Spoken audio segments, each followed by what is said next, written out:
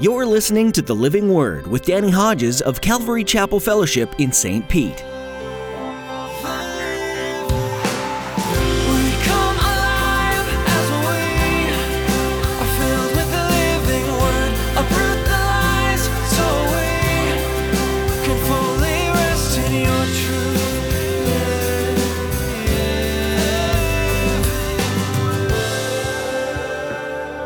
Whatever is pure, whatever is lovely, whatever is admirable, if anything is excellent or praiseworthy, think about such things. Now, there are a lot of scriptures on us meditating on things that are right and good and holy. And let me put it as simply as I know how. And it's not new to most of us, but somebody needs to hear this in a fresh way. As a Christian, I'm to feed my mind things that are pure and holy, and I'm to say no to the appetite of the flesh. Many believers live in the world and resemble the ways of the world so that most people have no idea they're a Christian. They blend in so much with culture, Christ isn't seen at all. Today, Pastor Danny will encourage you to so fill your mind with things that are good and pure that you have no more desire for the things of the flesh. In this way, you'll stand out in stark contrast to the world. As a child of God, you should be different. You shouldn't be like the world, but instead resemble Christ. Now here's Pastor Danny in the book of Deuteronomy chapter 14 as he begins his message, A New Way of Life.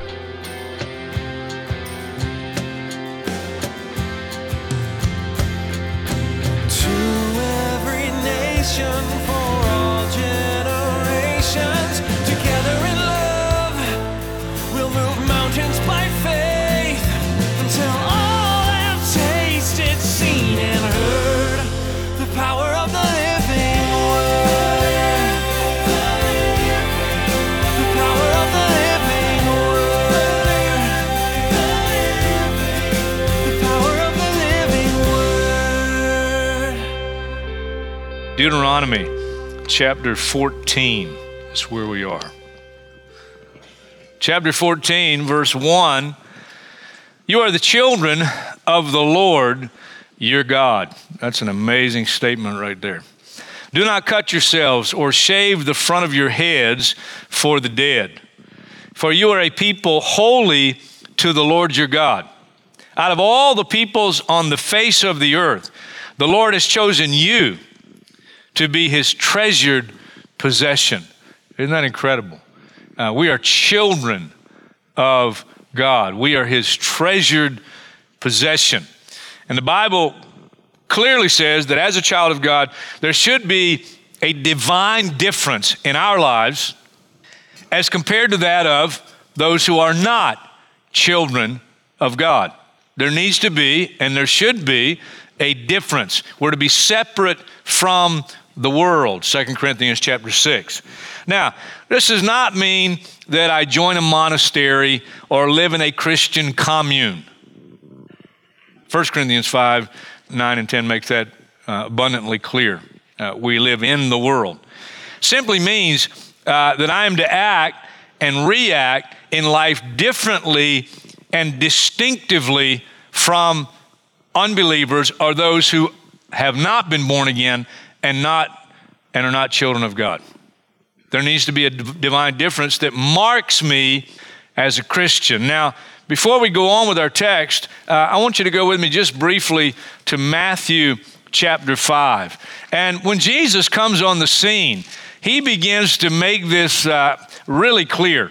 And what surprised a lot of people is some of the people who were unbelievers were religious people. They were religious leaders. And he kind of blows everybody away with some of the things that he says because it goes against the example they had before them and some of the teaching they had received. And it got everybody's attention. That's understatement. Chapter 5 of Matthew, verse 33. You've heard that it was said to people long ago, do not break your oath, but keep the oaths you have made to the Lord. But I tell you, don't swear at all. Don't swear at all, either by heaven, for it is God's throne, or by earth, for it is God's footstool, or by Jerusalem, for it is the city of the great king. And don't swear by your head, for you can't make even one hair white or black. Simply let your yes be yes, and your no, no. Anything beyond that comes from the evil one. So we're to be different. Just let your yes be yes, and your no, no. And be a person of your word. Don't say, oh, I swear. No, just yes. Verse 38, you've heard that it was said eye for eye and tooth for tooth. But I tell you, do not resist an evil person. Someone strikes you on the right cheek, turn to him the other also. Someone wants to sue you and take your tunic, let him have your cloak as well. Someone forces you to go 1 mile, go with him 2 miles. That'll blow their minds. You go with them 1 mile, you say, you want to go another one? Give to the one who asks you, and don't turn away from the one who wants to borrow from you. And he goes through this whole section. The next section, verse 43 and following, he says, you've heard it said, love your neighbor, hate your enemies. But I tell you, love your enemies. Does the same thing in chapter 6, and then he begins to really step on some religious toes. Because in chapter 6, in the opening, be careful not to do your acts of righteousness before men to be seen by them. Verse 2, so when you give to the needy, don't announce it with trumpets as the hypocrites do. That got some attention because the Pharisees would have trumpets blown in the streets, get everybody's attention, and then they would, with everybody watching, they would do something to give. And they did it because they wanted praise from men, and that was their reward. Verse 6, chapter 6, when you pray, don't be like the hypocrites. They love to pray standing in the synagogues, on the street corners, to be seen by men. They've received their reward in full. When you pray, go into your room, close the door, pray to our Father who is unseen. Now, that doesn't mean we don't pray publicly. Doesn't mean that. But these guys were praying just to get somebody to look at them and hear their impressive words. At least they were impressive to themselves. And so Jesus blew everybody away. Back to the text in Deuteronomy, but as you're turning, just listen from Luke chapter 22. Jesus said, the kings of the Gentiles. Now, these are totally unbelievers. Lord it over them. Those who exercise authority over them call themselves benefactors, but you are not to be like that. Instead, the greatest among you should be like the youngest, and the one who rules like the one who serves. Peter sums this whole point up like this. Here's what he says. Live such good lives among the pagans, unbelievers, that though they accuse you of doing wrong, they may see your good deeds and glorify God on the day he visits us. So we're to be different, and it should be obvious. Now, our opening verse back in Deuteronomy 14, let me note it again. Do not cut yourselves or shave the front of your heads for the dead, for you are a people holy to the Lord. Now, you might be going, well, I've never done that. Good. Commend you. But in this culture, in this day, they did. Why did they do things like that? It was a response to somebody dying. Sometimes it was connected with their pagan worship, and it meant something. It was supposed to do something on behalf of the dead, and it was totally pagan. So just insert into whatever culture you're in, we should respond differently to death than unbelievers. Paul says in 1 Thessalonians 4, verse 13, don't grieve like the rest of men who have no hope. I attended a memorial service today. I thought it was really, really good. I didn't officiate. I was just there. Had to leave just at the very end. I mean, God was glorified. And such an encouragement because we know where Brad is. I mean, there's no doubt. It's not, boy, I hope I see Brad again. No. I'm going to see Brad again. I know where they are. We know where they are. Just as sure as I'm sitting on this stool and you're sitting in that seat and we're here together, we know where they are. They're with the Lord. I officiated a service yesterday afternoon for years ago. She was our babysitter. Her family moved into the neighborhood we had moved into, our first house years ago. Her and her older brother riding bikes, and I met them as they were riding bikes. And, I love kids. I love not just my own kids, I just love kids. And so we got to know them and developed a relationship, especially with Amanda, the younger of her and her brother. She became our babysitter. She babysat for us a lot. She died suddenly. She's gone. 33 years old. 33 years old. She's gone. I mean, just like that, she's gone. It was a hard service. It was a hard service for me. But Amanda made a commitment to Christ years ago. She struggled after that commitment. I shared this at the service. She struggled. And I shared at that service, and that's not the first time I've shared it. Now, over 30 years of ministry, I've done a lot of services like that. Been to and officiated a lot of services like that. And there are two types of tears. There are two types of tears. And you watch people, and you know the difference. You know the difference. There's a grieving where there's a certain, sure hope. Not a, I hope I see him again. I miss him, but I know I'm going to see him again. And then there are tears of either absolute anguish, and you're like, I'm never going to see him again, or I don't know if I'm going to see him again. And that's, we shouldn't be like that. If I beat you there, and I'm not planning on it, I hope some of you will grieve. I hope my wife will grieve a little. But you don't grieve like, oh, I'm never going to see him again, unless you don't want to see me again. Then you got to go to the other place, because I'm going to be with Jesus. I mean, what a great hope. I got to move on, but I'm kind of stuck on this one for a moment. How we respond to death. We grieve. But as believers, when another believer goes home, we don't grieve like the rest of men who have no hope. We grieve with a certain assurance that one day there's going to be a kind of family reunion unlike any you've ever been to. Oh, man, what a reunion that's going to be. I mean, all these people, we know where they are. Can you say thanks just out loud to the Lord? Just thank you, Lord. Thank you, thank you, thank you. Praise the Lord. Well, that's 2 verses. You're going to love this next section, verse 3. Do not eat any detestable thing. These are the animals you may eat. Now, see how you're doing here, all right? Now, don't get loud and don't make a scene, all right? But see how you're doing. These are the animals you may eat: the ox, the sheep, the goat, the deer, the gazelle, the roe deer, the wild goat, the ibex, the antelope, and the mountain sheep. You may eat any animal that has a split hoof, divided in two, and that chews the cud. However, of those that chew the cud or that have a split hoof completely divided, you may not eat the camel.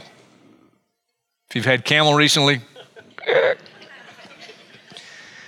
the rabbit, or the coney. Although they chew the cud, they do not have a split hoof. They are ceremonially unclean for you. Now, you want to note ceremonially. We'll come back to that.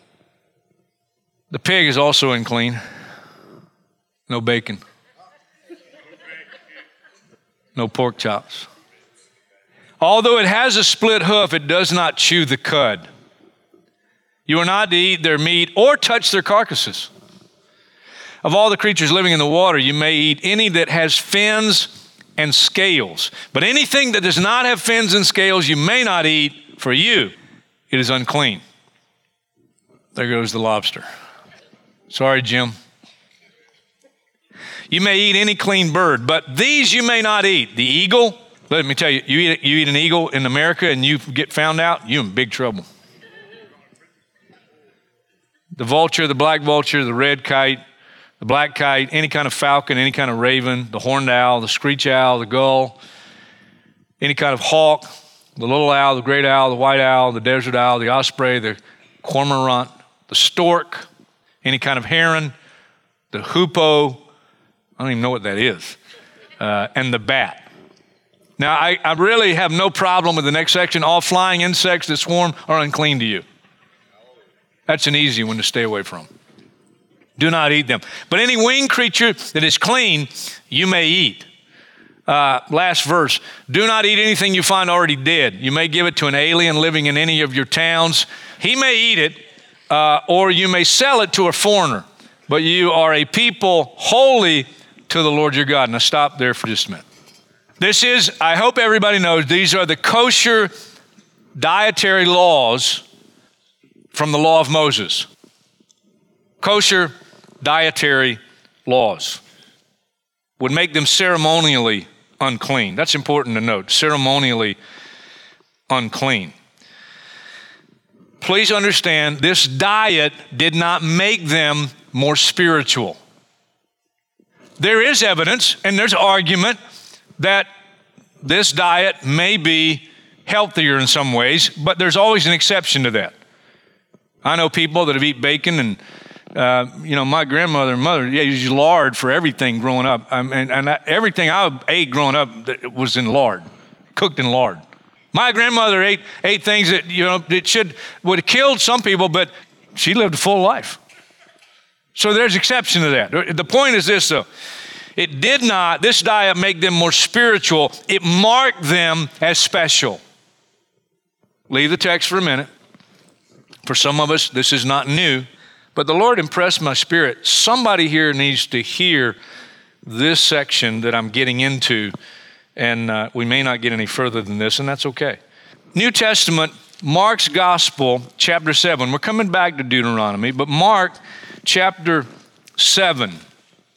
You talk about blowing people's minds. What I read in the opening of Jesus, and what he shared, and he got some attention, and he offended some people, but he really offended some people here. Mark chapter 7. Because they were serious, and they should have been, about these dietary laws. And they weren't optional. It was a law. It's the law of God under the law of Moses, if you were Jewish.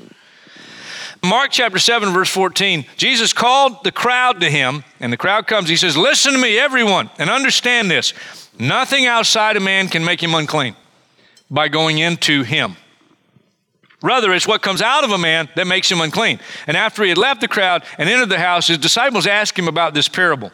Are you so dull? He asked. Don't you see that nothing? Don't you love it when he said, you're so dull to the disciples? Yes, we are. Don't you see that nothing that enters a man from the outside can make him unclean? For it doesn't go into his heart, but into his stomach and then out of his body. Now, get this parenthesis. In saying this, Jesus declared all foods clean. You imagine you grew up a Jew. You're in a Jewish culture here. This is a Jew talking, Jesus. And all you've known is the law of Moses, and the dietary laws they were really strict about. And now he declares, if you want bacon, fine. You want the lobster? Fine. You want pork chops? Fine. Not going to make you any less spiritual. Now, you can argue yourself and you can reason whether it's less healthy to do that. That's up to you. That's a personal choice. But it doesn't make you more or less spiritual. Jesus said it. It's reiterated. You can write down Colossians chapter 2, verses 13 to 17. Because the cross, he did away with all the law and the regulations of the law. And then after that, Colossians chapter 2, same verses 13 to 17, he says, so don't let anybody judge you. Determine your spirituality by what you eat or drink, or in regard to a religious celebration, new moon, Sabbath day. All those things were shadows. Shadows. The reality is found in Christ. And then if you want to get, again, one more very clear scripture in the New Testament, 1 Timothy chapter 4, verses 1 through 5, I'll read it. The Spirit clearly says that in later times, some will abandon the faith and follow deceiving spirits and things taught by demons. Such teachings come through hypocritical liars whose consciences have been seared as with a hot iron. They forbid people to marry and order them to abstain from certain foods, which God created to be received with thanksgiving by those who believe and who know the truth. For everything God created is good, and nothing is to be rejected if it's received with thanksgiving, because it's consecrated by the word of God and prayer. So I can pray over the bacon, I can eat it with a clear conscience. Unless I think, well, that's not the healthiest thing to eat, and that's my personal choice. But it has nothing to do with making me more spiritual or less spiritual. So back to Deuteronomy. We're not going to read anymore right now, but let's think about this. And you go, well, why do we even study this? Why are you even teaching on it tonight? If it's no longer for today and the law is now done away with in Christ because of the cross, why are we even taking this time? Because there are lessons here. Even though we're not under the Jewish dietary laws of the law of Moses, and I say, thank God for that, but there are lessons here. We know it wasn't to make them more spiritual. So why? Now, I don't know if you've ever thought about this. When this was first written, and it was delivered to the Jewish people through Moses, they came out of Egypt. They were slaves for over 400 years. They ate the foods of Egypt. They didn't have Jewish dietary laws. I don't know if we've ever thought about that, but we need to think about it, because this is something now, because they have been delivered, because they have been redeemed, because they have been brought from Egypt, the world. And now they are, in our opening verses, of all the peoples on the face of the earth, the Lord has chosen you to be his treasured possession. And one of the things that he does to teach them is he gives them a new diet. A new diet. Now that I brought you out of Egypt, I don't want you to have the same diet that you had in the world. I have dietary laws for you. I got a new diet for you. And there are spiritual lessons in this physical diet that we are not bound to physically, but we learn from spiritually. What do we learn? I should have kept you in the New Testament. Galatians chapter 5. I'm just going to read this section. You're welcome to look at it. Galatians chapter 5, verse 16. So I say, live by the Spirit, and you will not gratify the desires, appetites, cravings, could be, of the sinful nature. For the sinful nature desires what is contrary to the Spirit, and the Spirit what is contrary to the sinful nature. They are in conflict with each other, so that you do not do what you want. Then in verse 19, he begins to list the acts of the sinful nature. They're obvious. The first listed is sexual immorality, impurity, debauchery, idolatry, etc., etc. Live by the Spirit, you won't gratify the desires, the appetites, the cravings of the sinful nature. Read you one more verse. Philippians chapter 4 and verse 8. Finally, brothers, whatever is true, whatever is noble, whatever is right, whatever is pure, whatever is lovely, whatever is admirable, if anything is excellent or praiseworthy, think about such things. Now, there are a lot of scriptures on us meditating on things that are right and good and holy. And let me put it as simply as I know how. And it's not new to most of us, but somebody needs to hear this in a fresh way. As a Christian, I'm to feed my mind things that are pure and holy, and I'm to say no to the appetite of the flesh. That's the foundation, that's the core of the Christian life. Feed my mind with things that are right and pure and holy, and say no to the appetites of my flesh. Now, I want to add an item that's not in our text in Deuteronomy, but I would like to add it because it applies. Part of their new diet, especially during the 40 years on the way to the promised land. It was called manna. Manna. It means, what is it? First time it came down from heaven, it was food from heaven. They looked at it, they said, manna. What is it?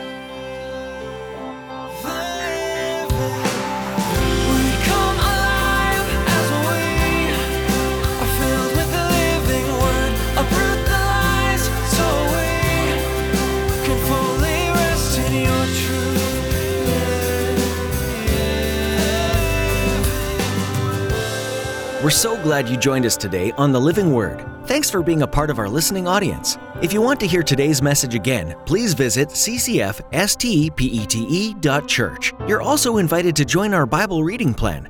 Just look under the Resources tab on our website for more information. This is a great way to dive into the Word. As we wrap up our time with you today, we'd like to take a moment and ask you to partner with us here on The Living Word. Would you join us in praying for the listeners of this program? You never know how someone might be impacted by hearing about God and His Word over the radio. So please pray that anyone listening today would be open to hearing the gospel message. We ask that you pray for soft hearts and receptive minds to the grace that Jesus offers to everyone. Please pray also for us, that we'd continue seeking God's will for this program, and that we'd have the courage to follow Him wherever He leads. As you pray, please let us know if God would lead you to support the Living Word financially. If you'd like to give any amount to this ministry, visit our website at ccfstpete.church and click on the Give tab. Thanks for praying with and for us. With that, we've come to the end of our time with you today. We appreciate you tuning in. Pastor Danny will share more next time, right here on the Living Word.